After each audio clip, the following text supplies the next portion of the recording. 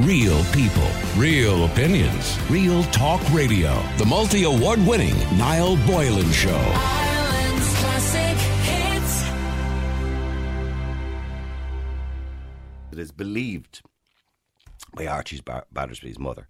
Now, we don't know for sure, but she believes, his mother believes, that the reason Archie Battersby, and if you're not familiar who he is, I'll explain it all in a second, but the reason he's in hospital on life support currently at the moment is because online he got involved in a TikTok challenge. I'm not going to go into it too much on the air because it's unnecessary for me to do that, but needless to say, the child ended up in hospital on life support, so much so that that's the conversation today.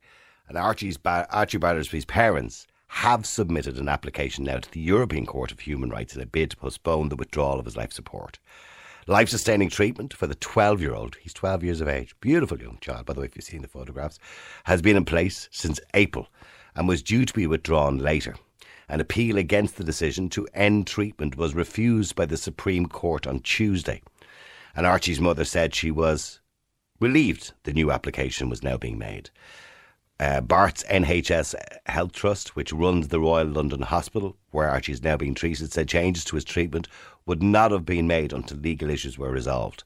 Miss Dance, who is his mother, said she had received offers to care for her son from health providers in 2 other countries, including Japan and Italy. If this country, she said, can treat him, or they're not willing to treat him, where is the harm in allowing him to go to another country? Now, the Christian Legal Centre, which has been supporting probably financially as well the action taken by Archie's parents, has said the application submitted to the European Court of Human Rights is asking to impose interim measures to postpone life support being withdrawn while the UN considers the case. And in a statement by the European Court of Human Rights confirmed it had received the application, which is now being processed. Now, Archie was found, as you know, unconscious at home in Southend-on-Sea, Essex in April. On April the 7th, only a short time ago, actually, when you think about it. He's never regained consciousness, and his mother believes he may have been part of the online challenge that I spoke about. He suffered severe brain damage. Now, she claims that there has been no test taken to say that he's brainstem dead, but according to doctors, they believe he's brainstem dead and he will never recover. But she holds out hope.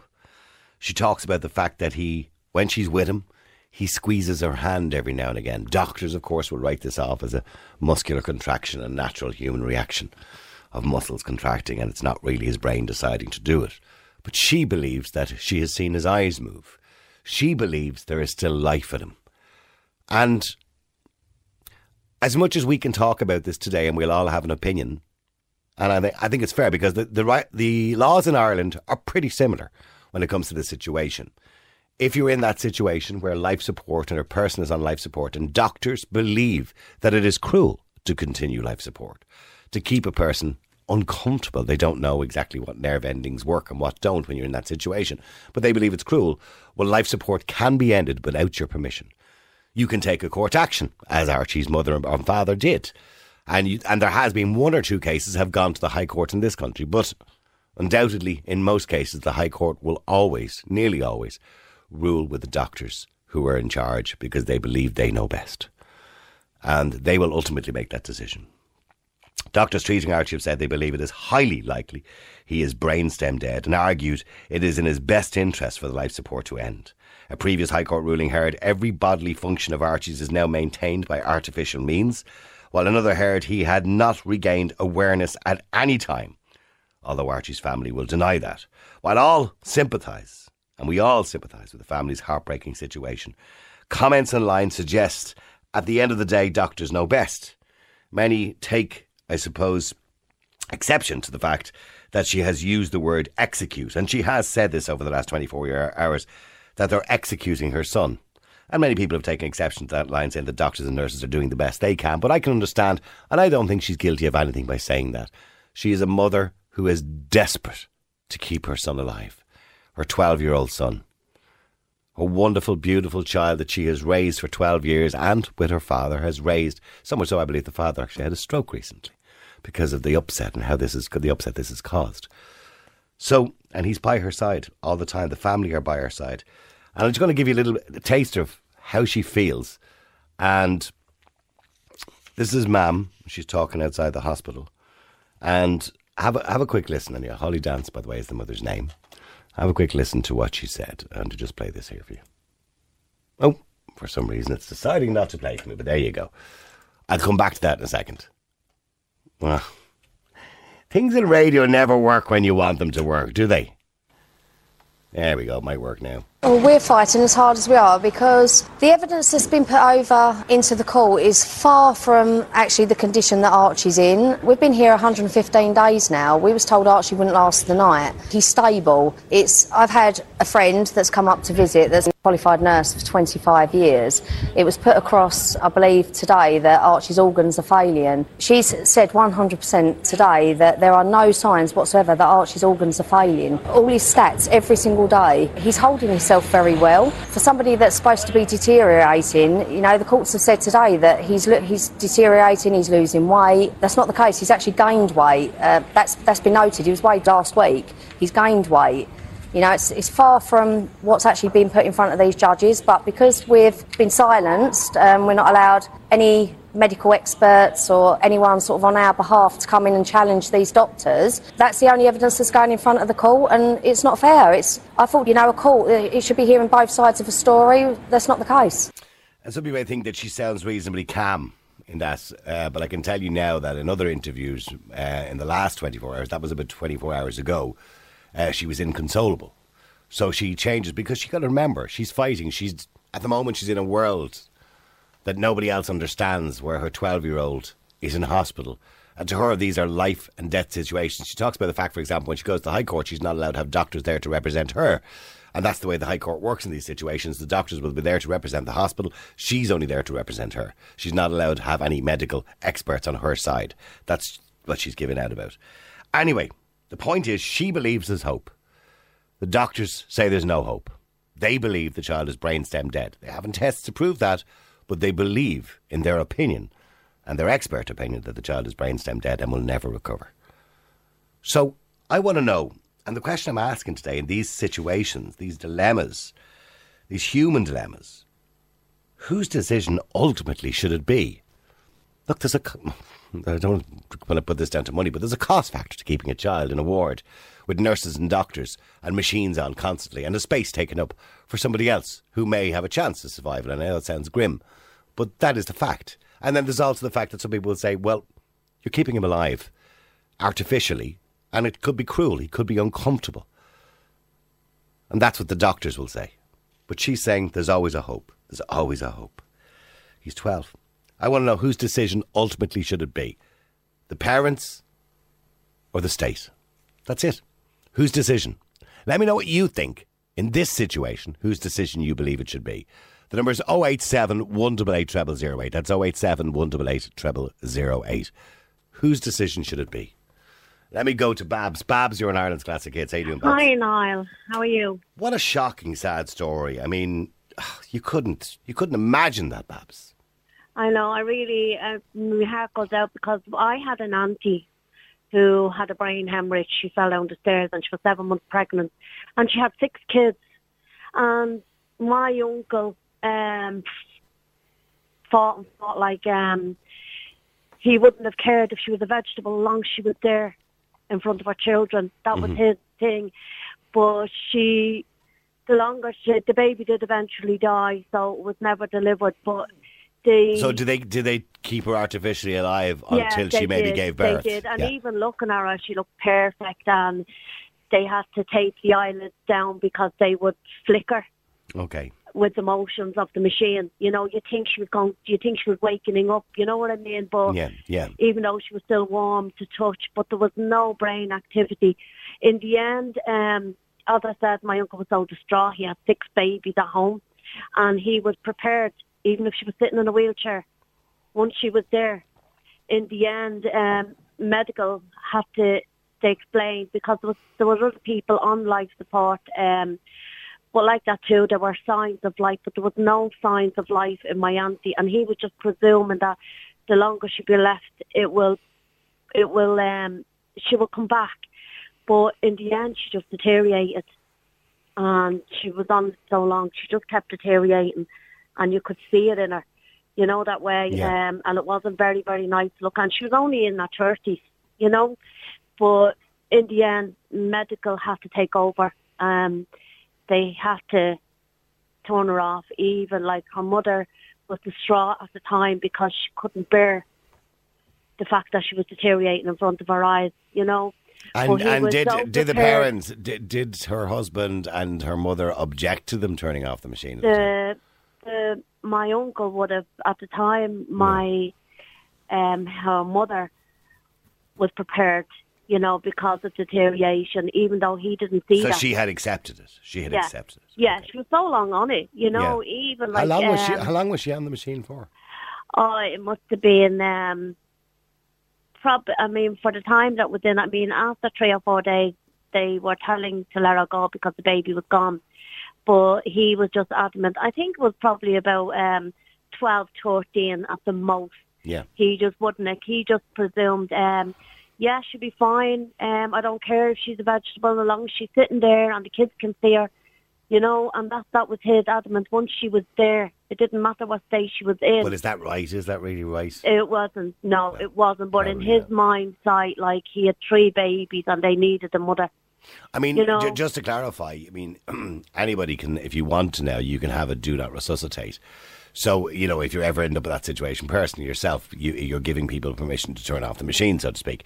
But most people don't think of doing that. And I think a lot of us would say to each other, Jesus, if I ever end up like that, just turn off the machine. A lot of people we'd say that to each other. But when you're in love with somebody and when you have a child or a husband or a wife and they're lying there, you know, and they sometimes look perfect, apart from they're attached to a machine. Yeah. You know, and they look like themselves, and you're saying, you know, why would you want... There's always hope. There's always hope. And by the way, there has been cases in the world, extremely rare cases, where doctors... oh, pardon me, something got caught in my throat. Where doctors get it wrong. And somebody's in a coma, and they'll say they're never going to come out of a coma. But, you know, and I remember watching a programme one night, there was a guy 6 months in a coma. And the doctors were about to turn off the machine that week, and he woke up. And the man, after a bit of rehabilitation for about 6 or 7 months, he's perfectly fine now. So, I mean, I'm not going to use the word miracle, but I suppose in some sense it's a miracle of science, it's a miracle of biology. It happens.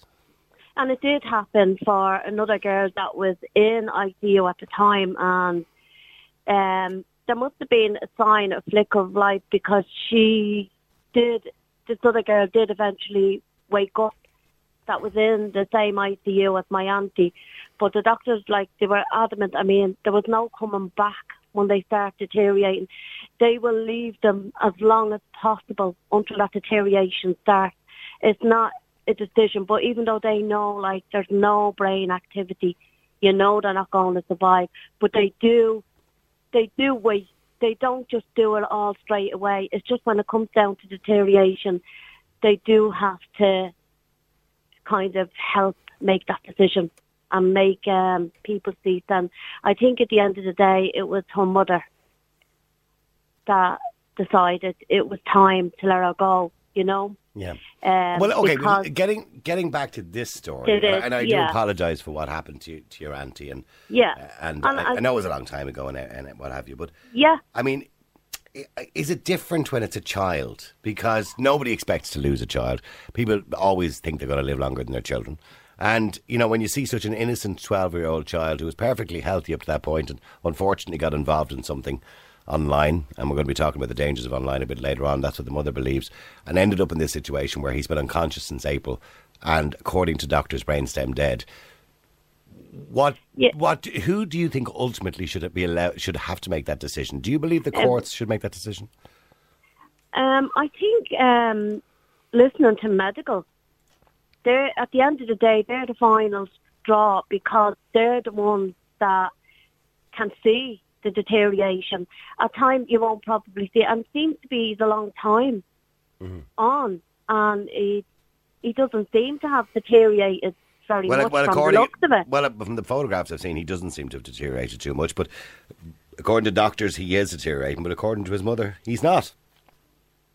Well, you know yourself, We're not there, people obviously. will see what they want to see now at the end of the day. Yeah. You know, that way. And it's I don't know what I would do in that situation. All I know is I think I would be relying on the medical.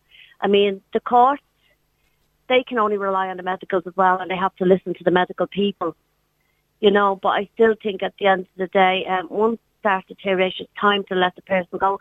And yeah, if it means that the courts have to make that decision, Yeah. they have to, because if, of course, they're going against medical by going to the court, the medical people have already made up their mind that it's time to let him go. You know, it's different if it was just unconscious, but when the brain is dead, there's no coming back from it. Not after that length of time. And I agree, but as far as the mother is concerned, that's a doctor's opinion or a doctor's professional view. And, you know, her argument is they could be wrong.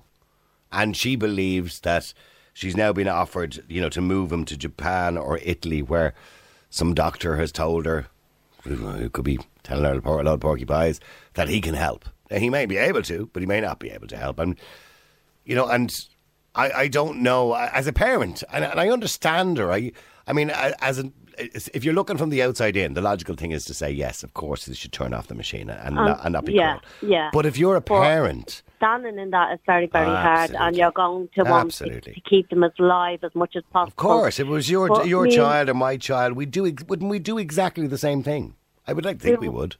We would. You know, you lose all sense of reason, though, Niall. You know, you're not looking at things reasonably, and you never will until the moment that life support is thing. But I suppose in hindsight, I suppose it's all down to money at the end of the day, isn't it? If she has the money to send this child to another country. I'm assuming she hasn't. I don't know. Well, I don't know. I think she's being funded at the moment by the Christian Legal Centre. I think they're obviously given some level of funding towards this.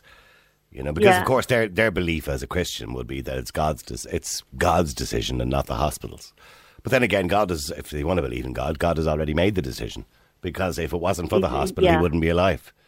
Yeah, you know what I mean? Anyway, listen, Babs, thank you very much indeed for sharing that story with us. It gives us a bit of an insight.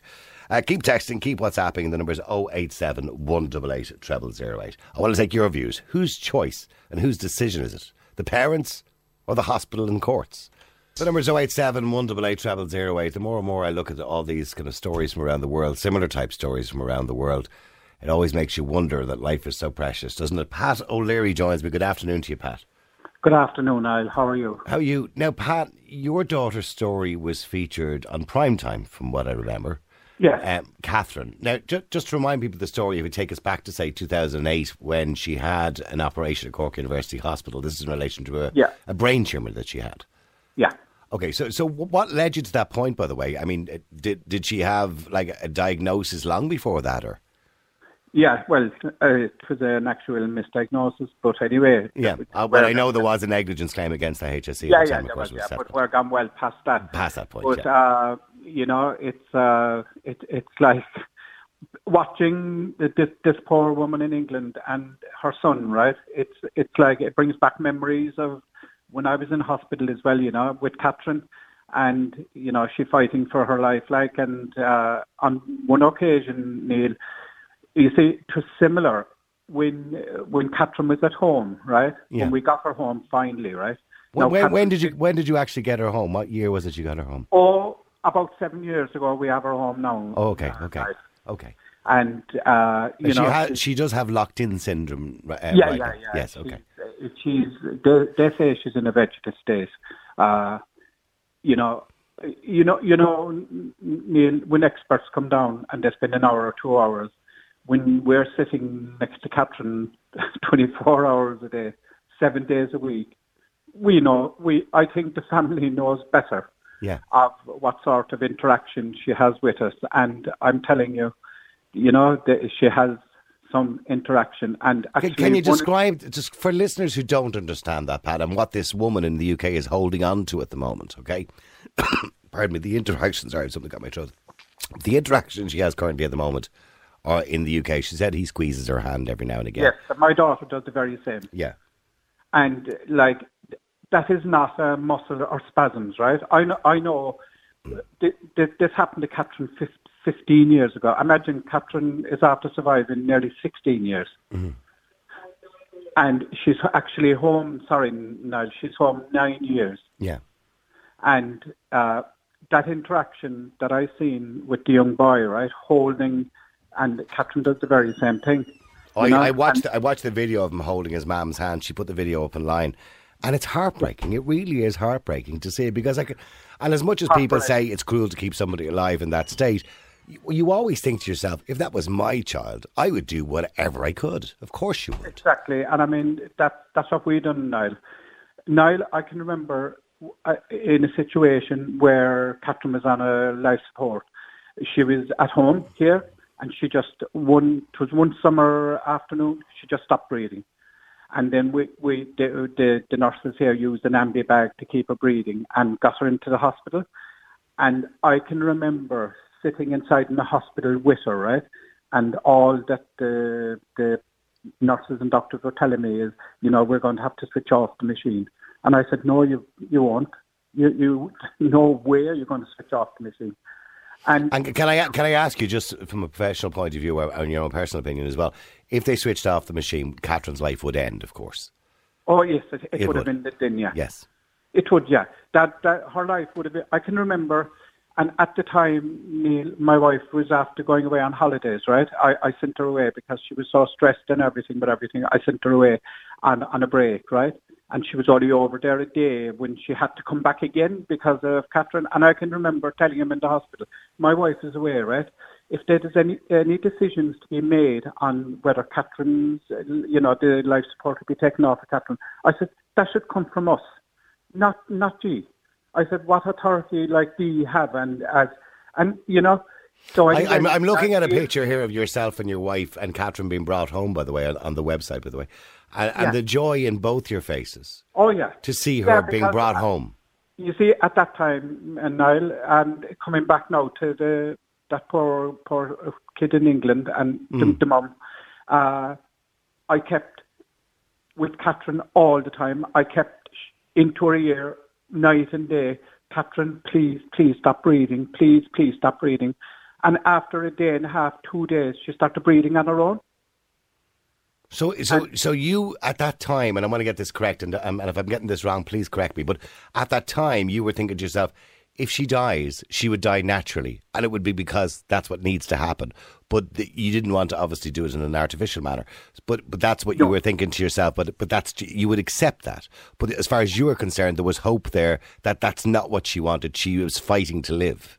Yeah, and I mean, Catherine is absolutely amazing now. I mean, I can remember at that time, and they said, look, she's not going to survive from the hospital down to your house. And when I got Catherine out into the ambulance, we got a private ambulance ourselves because they wouldn't take her because of legal matters or whatever. Mm-hmm.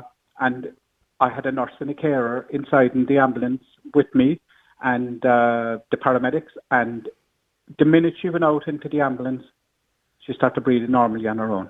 And when we took her home, and this is, you're talking 9 years down the road. And when she's lying in bed, and I'm sure you sit by her bedside on a daily basis and talk to her and chat to her and, I don't know, sing to her and play music to her or whatever it is that you do. Yeah, and she watches TV and she smiles. And so I was going to say that. So at this point now, obviously in a lot better position than she would have been many years ago. Yeah. What reactions do you get from her? For people who don't understand locked-in syndrome and how it affects somebody, so how it manifests itself.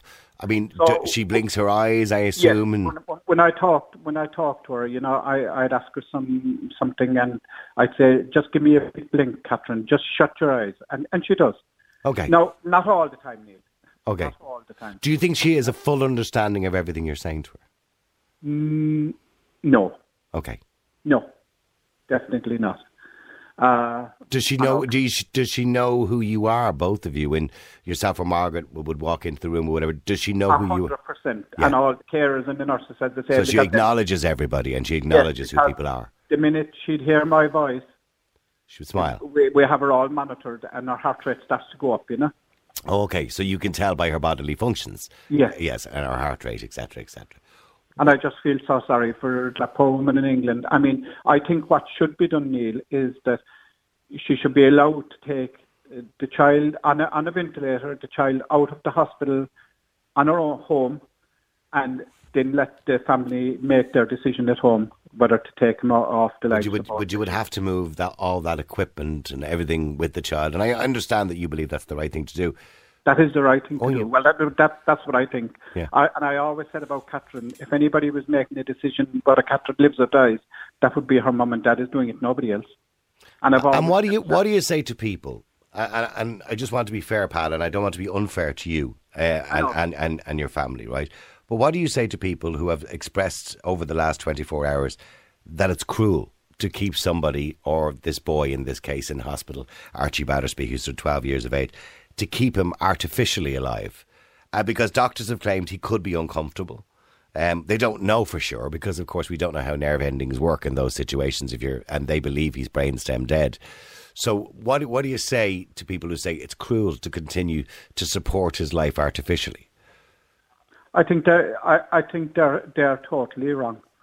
I mean, they are. I mean, if they could turn around and about the squeezy, the finger, the hands, right? Yeah. Now, they can prove for 100% that it's a muscle spasm. An involuntary. There's doctors say it's an involuntary muscle, like when you put your finger into a baby's hand, it automatically closes. It closes, yeah. I mean, they can prove that. And I was looking at him, right? And I mean, looking at him just in the television, and I've had Catherine in that situation. Yeah. You know? And I'm sure watching this on Sky News and BBC particularly as well, and I know it featured on RTE last night as well, I'm sure it brings it all back to you. Oh yeah, it definitely does. And I felt so sorry for that poor woman in England. I mean, I've gone through a lot, and my wife has gone through a lot, and at this stage now we're sort of relaxed and we have Catherine at home.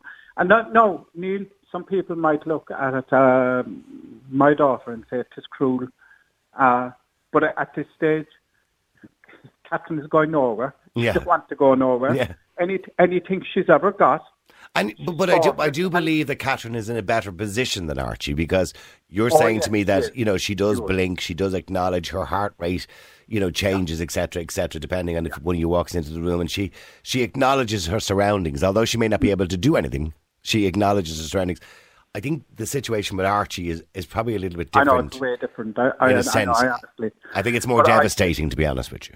Oh, it is devastating, but I still think, Neil, that they should have the right to bring him home and let them make their decision then whether to take him off life support themselves. Let the family decide. See, there is ultimately a point, and maybe you're right, the state should never have any decision to make around, supporting human life. The family should always make that decision. But there is always a point, even in Irish law as well, which I'm sure you've been through in Irish law too, in Irish law, where the state can step in. If doctors make a decision and the parents don't agree, or the family don't agree, or the husband or the wife, or whoever it happens to be, the next of kin don't agree, the hospitals can take a case. And we've had a few cases in court in this country, very similar to the UK. We've had cases in court where the three judges will decide in a high court, I'm sorry, the doctors, we accept their opinion, and the machine will be cut off tomorrow at 12 o'clock and the person will be allowed to die naturally. And those things happen. Because you can't, and I know people bring religion and God into it sometimes, which I think is incorrect. Because if God was really making his decision, well, then we wouldn't be keeping people alive artificially. Do you understand what I'm saying? I know. If that was the case, So I think it's unfair to bring religion into it. Now, I know in the UK, this particular family are being funded at the moment and helped and supported by the Christian Legal Centre. Otherwise, they probably wouldn't be able to afford to go to the High Court and now to the European Court of Human Rights as well. I think this is the last straw for them and the last case. I know. It's so sad, really so sad. Mm. And I mean, I know. It's. Mm. I know it's a very different situation now between Archie and my daughter. Like, there's no comparison whatsoever. And there's also, I suppose, from this woman's point of view in the UK, there's also the expense of having somebody at home. Now, the state will provide some level of care, obviously, but there's a massive expense to it as well. In this woman's case, I don't want to talk about your personal circumstances, but in this woman's case, or even in your own circumstances to some degree, somebody has to be there all the time, member of the family, so somebody has to give up a job somewhere along the line and be there all the time, so there's a huge expense to it. Well, yeah, definitely, yeah. I mean, we have to be, both of us, myself and my wife, even now, one of us have to be in the house at all times. Two of us can't go out. Two of us can't go on holiday. Yeah. But look, That's what we want. If it's not too personal, and I don't want to make anything personal at all, Pat, because you've been very good and very honest with me in relation to this. But I know there was obviously a settlement in the courts in relation to your case, and I understand that. And I don't want to go too much into detail in that. But in saying that, I mentioned there is a cost factor involved in looking after Catherine or looking after Archie or looking after any person who might be in this situation. Eventually the money runs out. You know what I mean? Well, that's what happened with us. Our money did run out, and I'll tell you the honest truth. It was all the money was inside in the wards of court. So the only thing that was paid out was for expenses and for staff. Mm. And that was done through an accountant, right? Mm-hmm. And when that money ran out, then I went back into court again. Yeah. And thank God. Yeah. We have Catherine looked after now for the rest of her life. Well, that's good. That's good. You know, and I suppose in that situation, that way, Neil. Yeah, in that situation you were lucky, but I don't think in this case, for example, in the UK, unfortunately, the child has been unconscious since the day he went into hospital because of obviously whatever he was doing online, sadly. But so there's no negligence here on behalf of the hospital. Now I know the mother has called over the last 24 hours, and she can be forgiven. She's saying the doctors are executing her child. And I know a lot of people are having a go at her for saying that. She's hysterical. And I think she has to be forgiven. You'd do anything for your children. Of course you would, of course. And she has to be forgiven for saying things, out of turn, maybe. You know what I mean? It's our 12-year-old son. Yeah. She don't want to let him go. We didn't want to let Catherine go. Yeah. I mean, no way. We done everything that we could to try and keep her. No, some people might say it is wrong the way Catherine is now, but Catherine is very comfortable and she's really well looked after. And, she's not going nowhere. All she wants is love. And I think she's getting that from you and your partner as well, by the way. So. Oh, definitely. Yeah. All right. And I hope it all works out in England. I know, like that. I just hope that they just don't turn off the machine. I think if they did leave the child go home, and I mean, taking a life support machine, it's not that, it's doable is what you're saying, yeah. It's easy to move a child. I mean, it is like. Okay, all right. Well, listen, thank you very much indeed, and I appreciate your honesty, and thanks very much for talking to us today, and I wish you and Margaret and Catherine, I wish all of you well. Thank you very much. Thanks very much indeed. Okay, let me go to Lisa. Lisa here on Ireland's Classic Hits. How you doing, Lisa? Hi, Niall. What a lovely gentleman you had speaking there, and Catherine's very lucky to have them, and they're lucky to have her. Mm-hmm. Really lovely. Yeah, look, people would, of course, would dedicate their lives to looking after somebody if they love them enough. Of course they will. The situation with Archie, I mean, that mother or father could be forgiven for saying anything, no matter what they say. They're in a situation, hopefully, the vast majority of us will never, ever be in. So it's completely understandable. They're reaching out. I don't understand the haste to pull the plug on that child's life. I genuinely, that's bamboozling my brain from the start. According to doctors, the reason for haste is they believe it's cruel and they believe the child is uncomfortable by keeping the child alive. That's their professional opinion. Well, then it's their job. I mean, I thought their code of ethics was the preservation of life, but that's a whole other ball game. And it's their job to keep him comfortable, I would have thought. And if they can tell that he's in pain, well, then I'd question their, whole prognosis of if he's able to express and feel pain, well, then he's not brain dead as such. And brain stem dead, yeah. Do you know what I mean? There are people now left in a coma for decades. I think the longest person in a coma was 26 years who came out of it. I'm not saying that that's, practical. I do believe that there's a money element to this. There's no doubt about that. I wouldn't just believe that. Of course there is. There's a financial aspect to it, and there's also keeping a bed space. You've got 3 or 4 staff around the clock looking after somebody, and the argument is, without being callous, that those staff and those doctors in that bed would be better served with somebody who has a better chance of survival, and that's just the way that's the way we look at things. Well, Niall, again, there are how many hundreds of thousands of people across the world are in hospital with terminal illness. What percentage of those would choose euthanasia, right? And they won't allow that. So how they can, call a decision to tell an adult, if I had a diagnosis of a terminal illness today and I chose I want to die, I don't want to go through that, I would be told no, suffer, and the hospital... Well, no, you're incorrect. If you were in this situation as an adult... Yeah. you can have do not resuscitate on your driver's license or whatever it I is. can, but I can struggle on for 10 years. And they would agony. just turn off the machine. They wouldn't resuscitate you. No, but I can live for years in agony, you know, and non-existent really, kind of existing rather than living.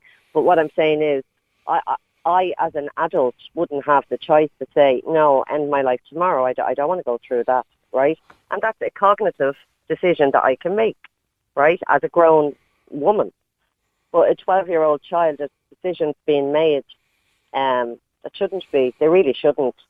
I think it's absolutely appalling. The money, you're going into millions on court cases. So, you know, the hospital's legal team are spending a hell of a lot more money fighting that family in court than they would be on an NHS provided bed. They were able to find plenty of intensive care staff and beds when the COVID crisis hit. You know, what's the difference? And at this rate, if a baby is born with a catastrophic brain injury, Niall, what do we do? Do we snuff the baby's life out and say, do you know what, it doesn't matter. They're not going to progress much and they're not going to come back and they're not going to do this, that and the other.